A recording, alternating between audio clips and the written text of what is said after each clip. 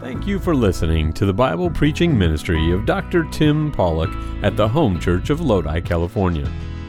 You can get more information about our church and about starting a relationship with Jesus Christ at www.thehomechurch.net. Our prayer is that this message from God's Word will renew your heart and mind today.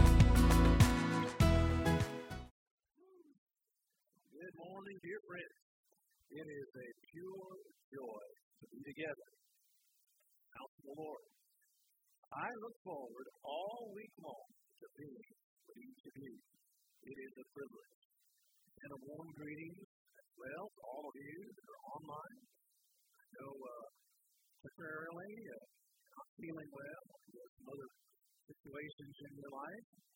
We don't get the privilege of being with you personally. We look forward to that. I want you to know, I know there's lots of people sick like that. Getting emails and texts. Thank you for the feedback. We love each one of you. We can't wait to have you back in services. We trust that you'll be healed and blessed. All right, Revelation revealed. That's what we're talking about today. This is the last part of chapter 12. And then, Lord willing, 2 more Sundays, we'll take a chance, opportunity, I should say, to go through chapter 13.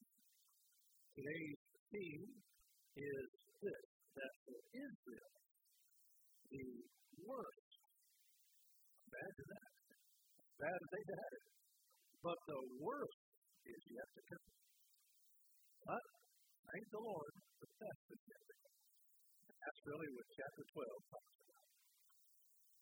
Israel is the future of the world. You want to know what's happening, going to happen in the future? Look at Israel. It is God's sign. It is God's testimony to the world. Every time you read a current event about Israel, you can just go ahead and just put it down. This is God just getting ready to do something. We know these are the last days. People sometimes scoff that, but we base that on Scripture. In 1 John chapter 2, the human penman of Revelation is John. John not only was the human author of Revelation, but an epistle, 3 epistles actually, 1st, 2nd, 3rd John, as well as the Gospel. Here in chapter 2, at verse 18 of 1 John, it says, little children, that's really what we are, children. It is the last time. John said it is the last time right now. And when you look at the big history of the world, then it is, in fact, the last time. He wasn't especially saying that Jesus was going to come that moment, although he certainly could have. Because when you believe in the doctrine of imminency, that the coming of the Lord is imminent, maybe not right the next second, but it is, in fact, connected, then you know that we are in the last time. And as we have heard, the same thing, Antichrist will come. Even now, there are many Antichrists. The Antichrist is living in John's day, at least the spirit of the Antichrist. We know, he says. We don't think, we don't suppose, we don't wonder. We know it is the last day. And so, you would not be pushing out the truth if you were to say, we are living in the last days. Because that's exactly what Scripture says. I love what the late, highly regarded Baptist pastor, Adrian Rogers, used to say.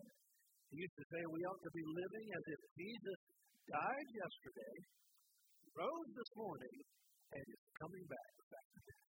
Yes, that's the way we ought to live.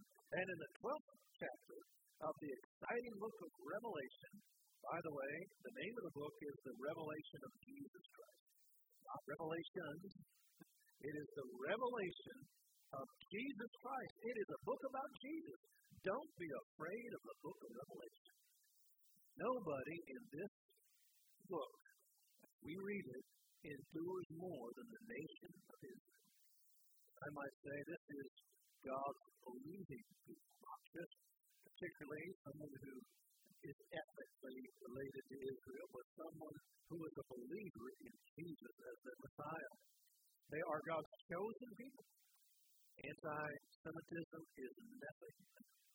Yet as bad as it has been, I sadly have to announce that according to Scripture, it's going to get even worse. And yet at the same time, Scripture says it's going to get better. It's actually told in Jeremiah chapter 30 and verse 7. A grieved Old Testament prophet, Jeremiah, he talked about a time and the wording of the language is so immense that it has to be more than just a few years he was thinking about. He was looking forward to the end times when he said, it is going to be aptly called the time of Jacob's trouble. Jacob is the only time period that fits the full description of Jeremiah's prophecy is in fact the time of the tribulation, a time of unparalleled suffering. And it is coming. If you think it's bad now, it is crazy out there, I'm telling you. It is absolutely a mess. If you think it's bad now, you need to realize that there is a coming time aptly called the tribulation. It is not only a noun, it's a verb. It is descriptive. It is going to be a time of great tribulation. Jesus talked about this time in Matthew chapter 24. He said, verse 21, for then shall be great tribulation, such as was not since the beginning of the world to this time, no, nor ever shall be. Think about the most terrible Holocaust the world has ever known, both to Israel and, for that matter, any people. Think about it. The time in the tribulation is going to be so much worse. In fact, Jesus said, these are the words of our Savior himself. Verse 22, except those days be short. The last half of the tribulation, which is the great tribulation, all 7 years is bad. But the last half is just horrific. Except those days should be short, there would be no flesh saved. Some of these Hollywood movies, the apocalyptic movies, you see where you get a desolate earth is left. Well, I'll tell you what, if it wasn't for God shortening the days, that might be a lot more true than you think. It said, but for the elect's sake, those who trust Jesus as their personal Lord and Savior, the days will be short. Hallelujah. In fact, Satan's final fury will be against Israel, but not only against Israel, but against all those who believe in Jesus Christ. As we'll see in this chapter, we are absolutely tied to Israel. We are joined at the hip. In fact, we are part of the same tree. Signs of the times everywhere. There's a ceiling in the air. Keep your eyes on the eastern sky. Lift up your head. Redemption draws nigh. Wars and strife on every hand. Violence fills our land. Still, some people doubt he'll ever come again. Oh, but the word of God is true. He'll redeem his chosen few. Don't lose hope. For soon, Jesus will be saved. So this morning, Revelation revealed. Bow our heads for a word of prayer. Let's ask God's mind.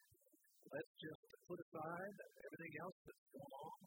Let's just focus on what God says. Father, thank you. Thank you for these who are in this room, for the hundreds, Lord, every week who join us literally around the world.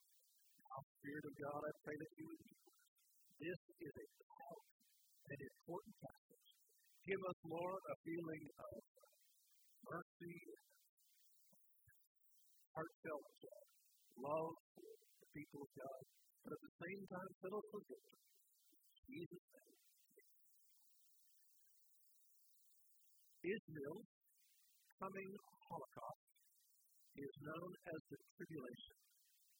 It will surpass all other persecutions that Israel has ever had. It is not only a persecution by humans, but it is a persecution by humans that have been filled by demons. one, in fact, filled by the devil himself. And we would imagine that even these demons have the ability in their spirit-like bodies, like scorpions we read in an earlier chapter, and innumerable hosts. Jesus talked about one man who had so many demons in him, they were named Legion. A legion is 5,000. That man had 5,000 demons in one person. Imagine then when all the demons that are in the heavenlies are cast to earth. Billions of demons just roving around trying to cause trouble. They will overrun the world in terrorism, unequaled in overtime. And yet, strangely and wonderfully, they will be thwarted at every hand. They hate Israel, but God is going to protect Israel and the believing people. That's what chapter 12 is all about. All right, so let's get out our Bibles now. Get out your pad there or your iPhone. You can look on the screens here. We're going to benefit from the public reading of God's Word. So I would encourage you to read it out loud with us. Because sometimes these old English words are a little hard in the syntax of it. I just encourage you to read it with us like you mean it, all right? All right, let's begin out loud, verse 13. Let's read through the end of the chapter. Let me begin. And when the dragon saw that he was cast unto the earth, he persecuted the woman which brought forth the man-child. To the woman were given 2 wings of a great eagle, that she might fly into the wilderness, into her place, where she is nourished for a time, and times, and half a time, from the face of the serpent. And the serpent cast out of his mouth water, as a flood after the woman, that he might cause her to be carried away of the flood. And the earth helped the woman. The earth opened up her mouth, and swallowed up the flood which the dragon cast out of his mouth. And the dragon was wroth with the woman, and went to make war with the remnant of her seed, which keep the commandments of God, and have the testimony of Jesus Christ.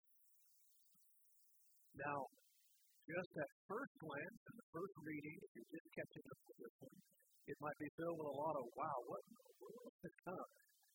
What's all these little visions here? I began to pray, read, and study this week. I began to read very clearly an outline that came forth. So I'd like to share it with you. Here we find 3 attacks by the devil. Clearly, 3 unique attacks during the last half of the tribulation period. And yet each one is going to be stopped and turned back. We're using the word thwarted. Thwarted attack number 1, the wings of an eagle. Thank God for that victory that God gives. Verse 13, and when the dragon, remember now, that is just the symbolism of the devil. In fact, we know that is who it is. The Scripture says that. Remember now, the book of Revelation is a book of symbols. Sometimes the symbols are explained, sometimes they're not. Sometimes it is in fact literal. When God says it's going to be 1,000 years, then we have to just take it. That just seems very logical. So the dragon is the devil, and he is cast to the earth. More gets access to heaven. We found out last week that the devil is right now, spends most of his time, the overwhelming amount of his time, in heaven. He's never been to heaven. He has no desire to go to heaven, even though that's his final destiny. He is in heaven accusing the Savior. Thank God the blood of Jesus is not going to let that go anywhere. It says he persecuted the woman. He found out that the woman is Israel, who brought forth the man-child. That is, in fact, Jesus. Now, we'll not take time to prove those. We proved those last week. And so here in verses, we find the devil is here. We find Israel is here. And we find Jesus here. Now, what causes this persecution where the dragon persecutes the woman? What causes that? Well, we suggested it might have been the departure of the church. The departure of the church is an event we call the rapture. a term not found in Scripture, but the teaching is found in Scripture. The word rapture is a Latin word, based on a Latin word, which means snatching. It is described very clearly in 1 Thessalonians chapter 4. So this snatching, this rapture, this departure of God's bride goes, the Bible says they are absent, they are caught up into the heavens to be with the Lord. So it's going to be a beautiful time. Well, during that time, that's the cause of this war. And so Satan then just attacks full force. A war in the heavens. But it doesn't go anywhere because we're told that Michael and his angels respond powerfully, and the Star Wars is put down, and they throw out the demonic entities, the devil himself, and they are relegated to the earth forever, never again to be allowed into heaven.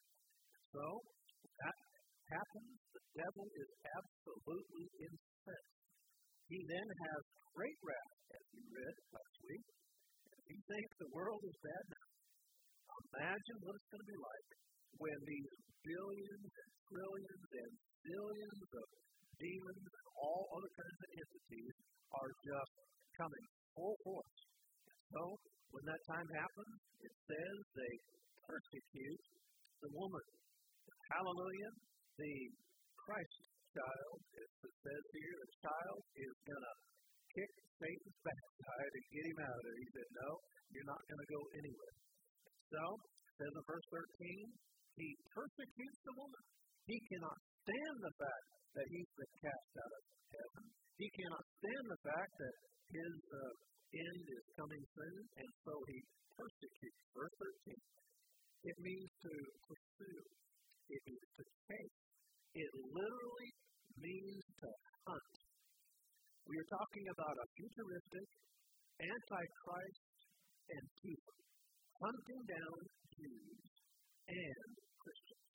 We'll see more about that next week, next 2 weeks, when the persecution is so great. But here, he goes after Israel with his guns blazing. You need to know that Satan does not operate, he never has, but he does not operate under the so-called, hey, live and let live philosophy. The evil demonized force of this world can prove that anybody who disagrees with him is guilty. Anybody who disagrees with the demonic force of this world say that you are guilty of misinformation. You are violating our community standards. You are attacking democracy. What you are guilty of is a hate crime. They will then justify any amount of silencing, fining, even daily. Consider with me for just a moment this spirit of Antichrist, which the Bible says is already working. Consider with me what just happened in our socialist northern neighbor, Canada. As of January 8th, just a few days ago, it is now illegal with imprisonment up to 5 years if, quote, you cause another person to undergo conversion therapy or even promote conversion therapy. They have a hard time defining what conversion therapy is, but, and it's intentionally broad, they can now use this against any preacher who speaks out against the unbiblical sin of homosexuality, transgenderism. If you speak out against that, in fact, ultimately, it is then going to become against the law to preach or teach or counsel regarding any of God's standards that contradict community standards. Folks, this anti-Christ law strikes at the very fabric of our faith. How, when we can't tell somebody to be converted and to leave their sin and find the joy and hope in Jesus Christ, then they have robbed the very heart of the gospel. Friends, that is a socialist, that is a demonic agenda. That's exactly what's going to happen during the tribulation period, only amped up in great amount. We By the way, you need to be discerning enough to know that if one Western nation adopts this, then the rest are not going to be following very soon. But I will tell you, even though that's the case, hope is on the way. Look at verse 14. And the woman were given 2 wings of a great eagle, that she might fly into the wilderness, into her place where she is nourished for a time and times and half a time from the face of the serpent. Now, we don't imagine that everybody who lives in Israel, who believes on Jesus as their Messiah, is somehow given wings and they fly away. That's not what we imagine here. Nor is it some big giant angel that picks them up. At least it would seem like that. It appears to be symbolic language. Great eagle wings are given where they fly into the wilderness. Dramatic rescue? Maybe. It wouldn't be the first time that God uses that terminology. In fact, in Exodus chapter 19, verse number 4, here God is witnessing to the people of Israel. Moses is his spokesperson.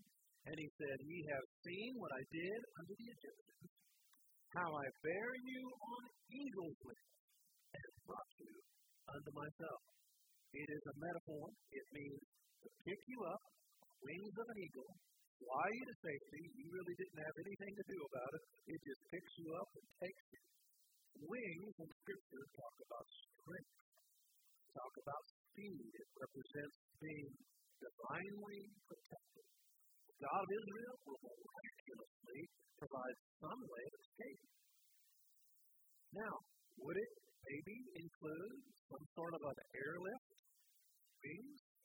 Well, some of our more colorful commentaries point out that an eagle is the symbol of America. So maybe this is referring in some symbolic way to the powerful Sixth Fleet in the Mediterranean, the U.S. Sixth Fleet. I will say that the wings of an eagle is already a campaign that did take place. In fact, in 1949, there were about 2,000, I think I put a picture over here, there were about 2,000 Yemeni Israelites who were airlifted clandestine, and they called this clandestine airlift Wings of an Eagle. I think in light of what it says in the book of Exodus. Well, notice what it says here in this verse. It says they fly into the wilderness to her place. Where is this place in verse number 6 that they providentially fly to? Well, in Scripture, every time the Bible uses the term wilderness, it is most often, I suppose it is not every time, but most often, it is referring to an area east of Jerusalem. What is the area east of Jerusalem? Well, currently, it is the nation of Jordan. But if you keep going, it's other Arab nations. One thing I would say is that it is for sure an Arab nation, at least today. Now, wouldn't that be interesting if during the tribulation period, if God lifts these people to some sort of a amazing airlift, and they actually find refuge in an Arab nation? Wouldn't that just be incredible? I will tell you, you may remember just a few months ago in September, the United Arab Emirates, and also Bahrain, they officially recognized Israel. They were already a nation, but they officially recognized them. Maybe this is a first. Who knows? But notice what it says. It says specifically that Israel will be nourished for a time, times, plural, and a half a time. Now, when you compare that verse back with verse 6, where it says there were 1,260 days, which equals 42 months, which is 3.5 years. And so what God is talking about clearly is 3.5 years. One time means 1 year. Times means 2 years. And a half a time means half a year. Again, 3.5 years. And so God is just using a different terminology for whatever reason, just to kind of spice it up. I'm not sure. But God will supernaturally feed, house, and provide for the nation of Israel during this 3.5 year time. most likely there will be a constant flow of Israeli people who are accepting Christ, and they flee to this eastern wilderness area. Is it going to be the United Emirates? Who knows? Is it going to be Jordan? It is east of Jerusalem. That's what we do know. As we mentioned last week, it could be even kind of south and east, which is Petra. One thing I will tell you, to quote Hal Lindsey, Satan is alive and well on planet Earth, but God has got his number. It is sad when you see what's going on in the world today. You may have read this week about the school district in Illinois, who now is distributing flyers, or allowing them to be distributed, for an after-school Satan club for the first two districts. Here's the actual letter. They distributed this letter to the public school kids. Little children, here's what the flyer says. You can't read it. I will quote, "Hey kids, let's have fun at an after-school Satan club." That's what they're saying. They're at a satanic temple. Folks, I'll tell you what, that Satan is just, those little birth pangs are beginning right now. That's exactly what it's going to be 10 times, 100 times worse during the tribulation period. You can only wonder what's next. If these public school officials will allow a Satan club, what's next? Hey, let's go to the Mayan human sacrifice now. Might as well, because every religion is good. No, friends, there are some that are so against morals, so against righteousness, they don't qualify as anything good, especially for children. But God wins. The devil, this world is into us something. Well, thwarted attack number 1. The devil comes after Israel, but God delivers them on the wings of an eagle. Thwarted attack number 2. The earth opens up. Verse 15.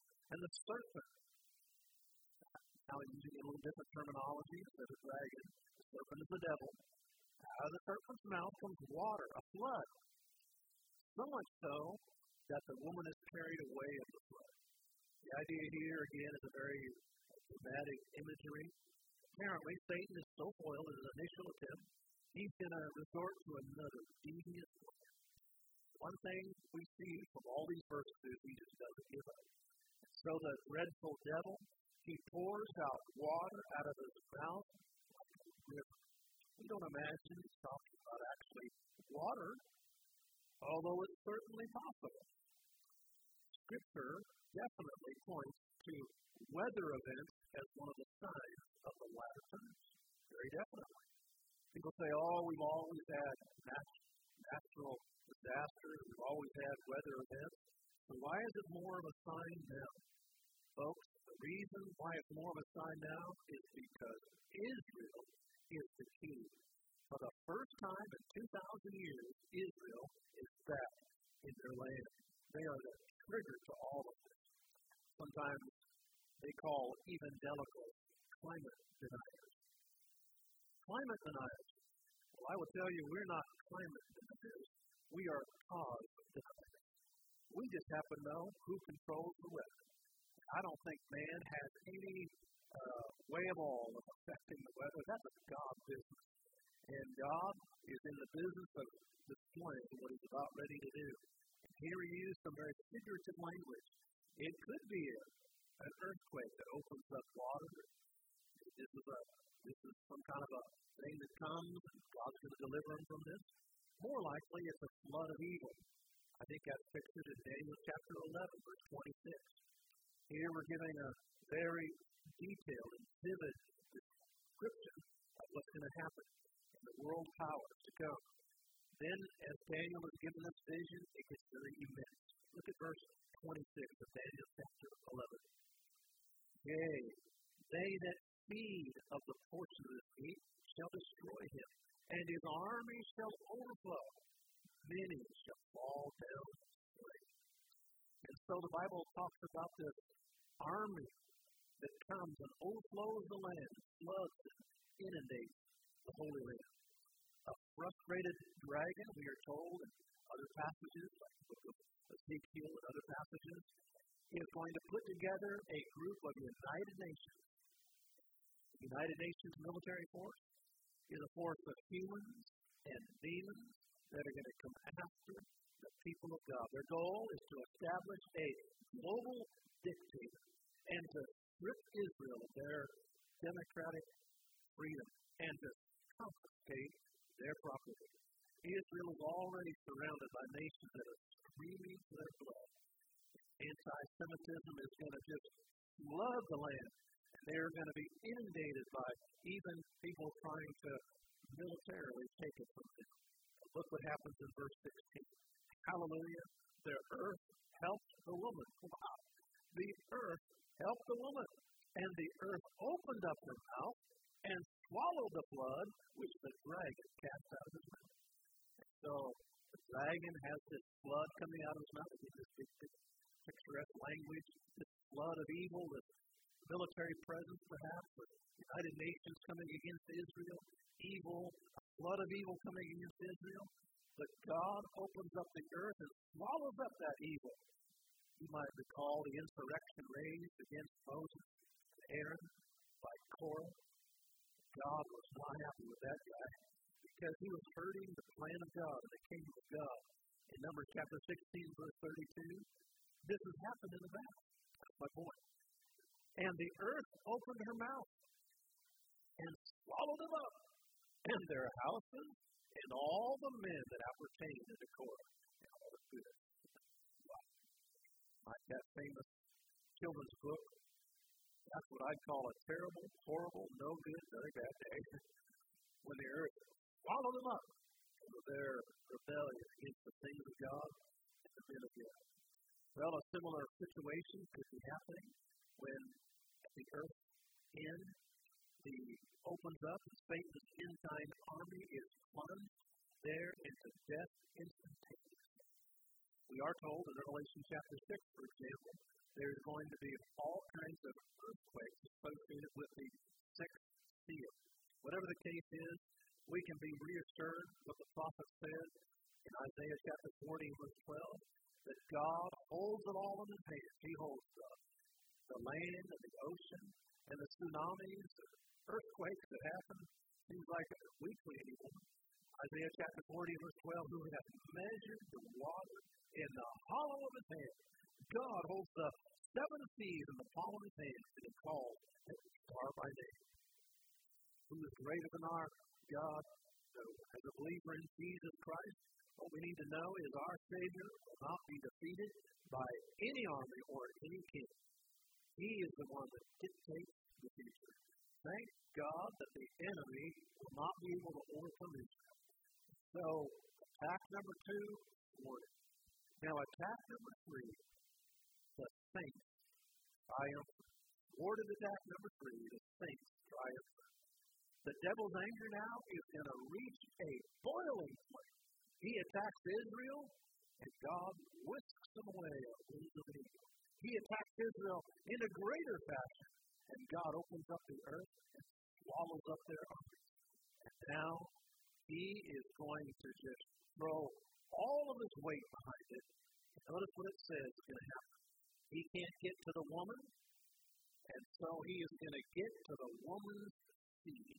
Look what it says, verse 17. And the dragon was wroth. I mean, he was already crazy mad, but now he is wroth with the woman. And so Satan is going to be incensed by Israel. Well, I tell you what, people are incensed with Israel. You watch some of these congressmen, assemblymen of America, man, their faces just get all gnarled up, screaming about Israel. Wow. His dragon was wroth with the woman. And they went to make war with the remnant of the seed. Who is this remnant of the seed? Well, these are people who have gotten born again during the tribulation period, Gentiles who specifically have this about them. They keep the commandments of God and have the testimony of Jesus Christ. As we'll see in the next chapter, they refused the mark of the beast. They said, not on your life. I trust Jesus as my Lord and Savior. And the Bible says that the woman is divinely protected. And so the dragon then redirects his offensive on the seed Who are and who is this? These are those who obey the commandments of God. What are the commandments of God? The commandments of God is just a catch-all phrase for so many different parts of Scripture. If you have rejoiced in Psalm 119 like I do, I love that chapter. Every time I start reading it, I just so amazed at the beauty of Psalm 119. But if you ever take a little bit of time, read through Psalm 119 and mark down every time a different term is used for the Bible. I'll give you 8 of them.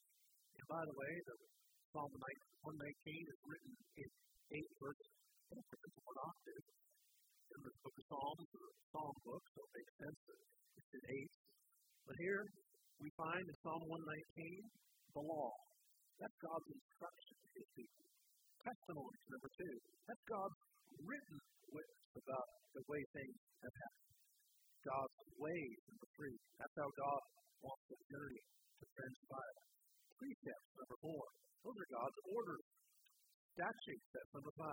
Ordinances that, when obeyed, bring the blessings of God. Commandments, those are individual actions that God requires. And then judgments, the right thing to do. God wants us to do the right thing. And so the commandments of God are encompassed in these 8 words. So, then, what are these people doing during the tribulation period? They're obeying God's law, His testimony, His ways, His precepts, His commandments, His rules.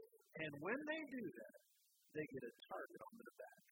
By the way, if you live the same way today, you'll get a target on your back. You get a target on your back from Facebook, or whatever they're called now. You'll get a target on your back from the government. You'll get a target on your back from people who don't like people who live according to the laws, the statutes, the commands of God. But how does it work? Notice what it says. They are called the seed of Israel. What a blessing. And that's how God works them. Because if you follow God's word and you obey God's word, you then display that you are born again. You've accepted Jesus Christ. And by the way, even though this is a tribulation period, the same would be true today. In fact, Paul even says that. In Romans chapter 11, here's what he says. Paul, in Romans chapter 11, compares Israel to the natural branches of an olive. He said, unfortunately, unbelieving Jews have been broken off. And then God, what did He do? He put wild branches, that's Gentiles, most of us, probably 99.9% of us, are then grafted in, not just stuck in there and they don't connect, no, literally become part of the tree. Look what it says in Romans 11, verse 17. And if some of the branches be broken off, and thou, being a wild olive tree, raise your hand here, folks. Put your hand up right now. You're a wild olive branch. That's us. That's us. Me and you, we're wild olive branches. I accepted Jesus Christ. And look what it says. You are grafted in.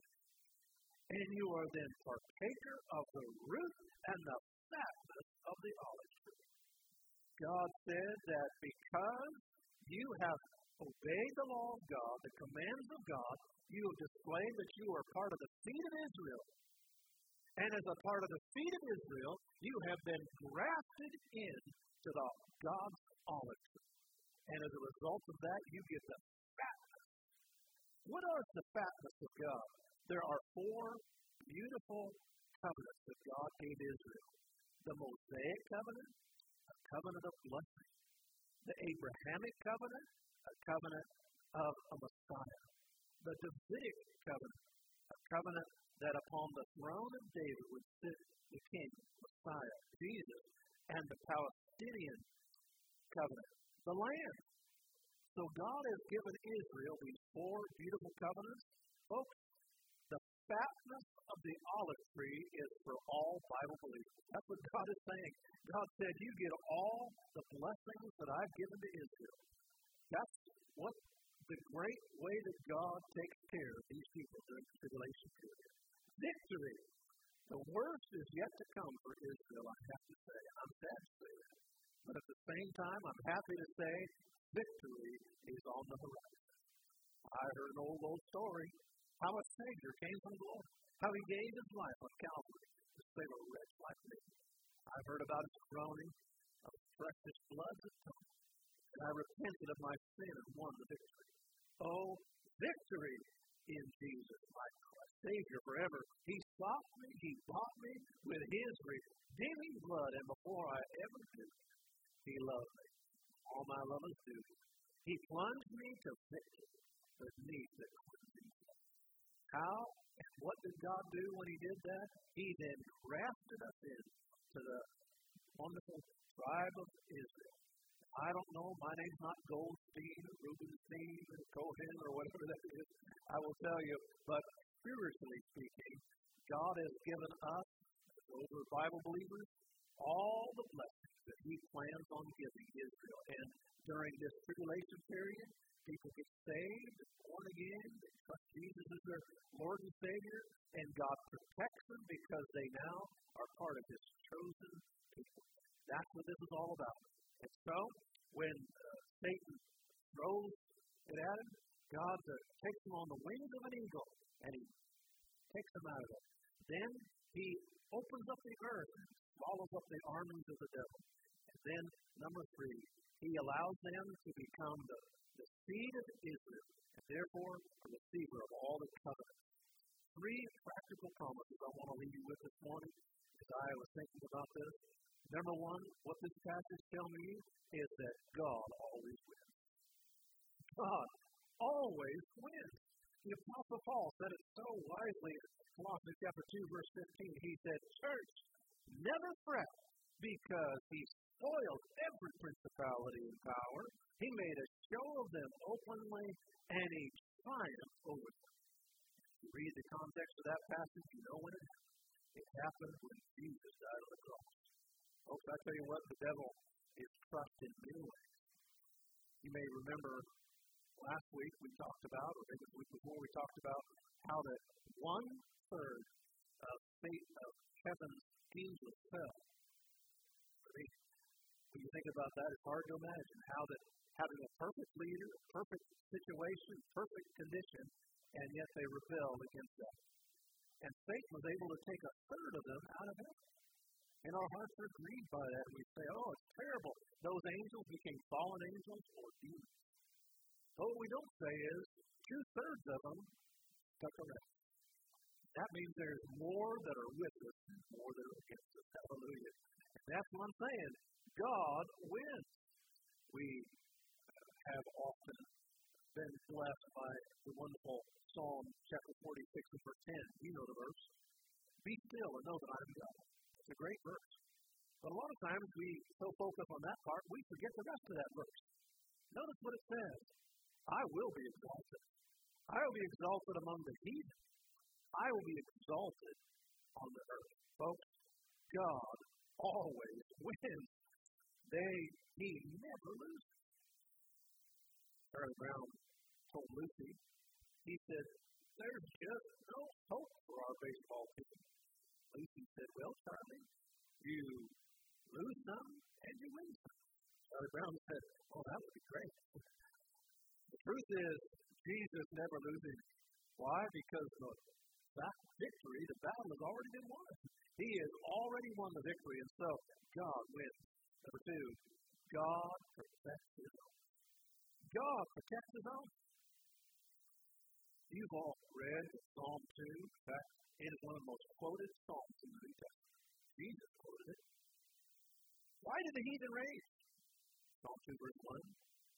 That's because they're crazy. It says in the next verse, the next part of that verse, they imagine the main thing because they're all messed up. Their heads are all demonized. The kings of this earth set themselves, the rulers take counsel together against the Lord, against his anointed. What does it mean, anointed? That means the Messiah. People hate Jesus. They hate the Messiah. Saying, let us break their bands asunder, cast away their cords. And that's what the devil always wants. Never any moral restraint. You may never put any restraints on us. Cast away your cords, your biblical cords of restraints. That's what the devil wants. And yet, notice what the verse says, and yet he that sitteth in the heavens shall laugh. He laughs at them Really? That's what you think you're going to be able to cast off? You're going to have to pay. Verse 6. I have set my king upon a holy hill of Zion. God's king, Jesus, Messiah, and his people, they are set on a high hill. God says, you're above all that. Thank God that we don't have to fear because God has set us on a high hill. Folks, so many people today living in such fear. I tell you what, so many people just whip themselves up into a ditch. I mean, it's just unbelievable. Paul, he and I were at the airport not too long ago. We were walking along the causeway there, or wherever we were, and I mean, it was somebody who looked like they had scuba gear and walking along. I was looking at them thinking, what in the world? Folks, I'm telling you what, we don't have to be so afraid of all of that. I'm not for being crazy, but I'm telling you what, folks, God protects his people. You can trust him. God always wins. Number 2, God protects his own. And number 3, thank God, Satan, we know, we need to understand, he never stops. He doesn't ever give up, but he always loses. So we can be grateful for the fact that God will win over Satan, even though he never stops. He has great wrath in the end. He never stops, but he is going to be cast finally into the lake of fire. Here we see him cast out of heaven, and then he is going to be cast into the bottomless pit. Finally, he's going to be cast into the lake of fire. And that's why God promises in Philippians chapter 2, verse 9, wherefore God hath highly exalted him, meaning Jesus and his followers, given him a name which is above every name. Folks, Satan is on his way down, and Jesus is on his way up. And that's why we're going to follow Jesus and not follow the devil. And that's why in these verses, it's just a reminder, yes, these are crazy days, scary times to think about. But the fact of the matter is, we are on the winning side when you're with Jesus. A teacher in ancient world once was asked by a student, when should a person repent? When should a person repent? This teacher in the ancient world said, well, you ought to repent on the last day of your life, for sure. The student said, well, how do we know when the last day will be? He said, exactly. So you should repent today. That's what I say about these verses. Folks, because Jesus is coming today, we ought to make sure we're right with God today. Get on the winning side and get on that side today.